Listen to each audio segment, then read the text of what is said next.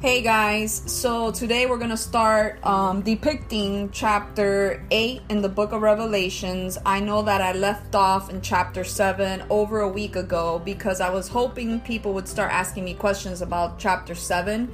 But since I didn't receive any messages or any questions, I'm going to go ahead and move on to chapter 8, which covers the seventh seal and the golden censer. Okay, so there was silence in heaven for about half an hour with all the activity. This dramatic pause must have seemed to last for an eternity. So during this time, the only activity was the prayers of the saints. We must seek God in times of silence. How proper for us to be quiet and honor God for his power and might. So take time each day to be silent and exalt God. Silence also conveys trust and confidence in God. We can trust God that he will give us strength and provide the justice against oppressions or oppressors that we seek. So, in the seventh seal and the golden censer, chapter 8, verses 1 and 2, is when the seventh seal is opened, the seventh trumpet judgments are revealed. In the same way, the seventh trumpet will announce the seven bowl judgments in 11:15 and 16:1 through 21. The trumpet judgments, like the seal judgments, are only partial. God's final and complete judgment has not yet come. Now, verses 3 through 5 speak of the censer. Filled with live coals was used in temple worship.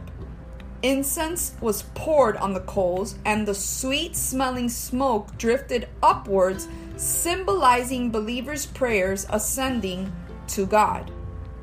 The angel then threw the censer down upon the earth.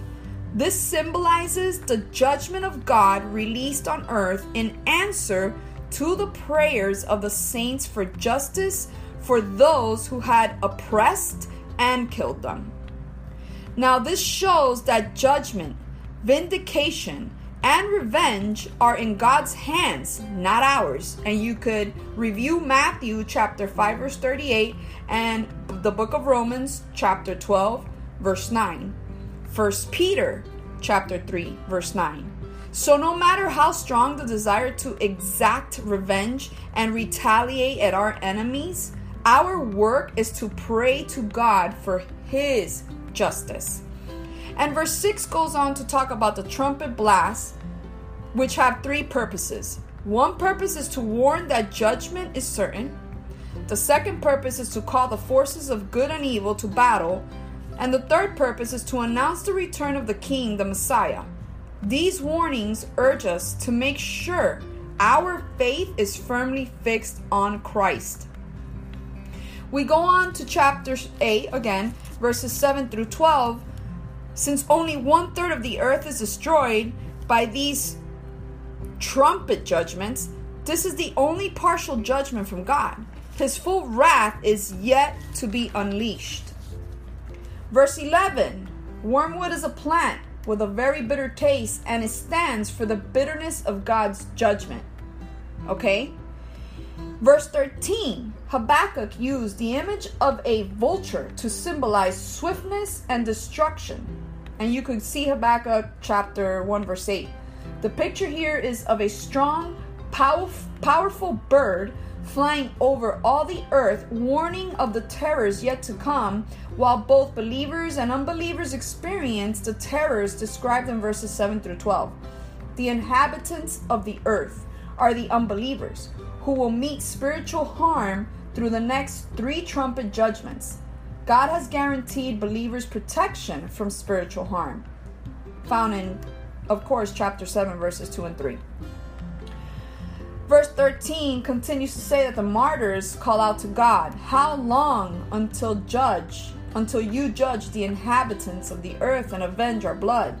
As we see the world's wickedness, we too may cry out to God, "How long?" In the following chapters, the judgment comes at last. We may be distressed and impatient, but God has his plan and his timing, and we must learn to trust him to know what is best. Judgment is coming, be sure of that. Thank God for the time he has given you to turn from sin. Use the available time to work to help others turn to Him. Now, if you have any questions on chapter 8 in the book of Revelations, please send me a message.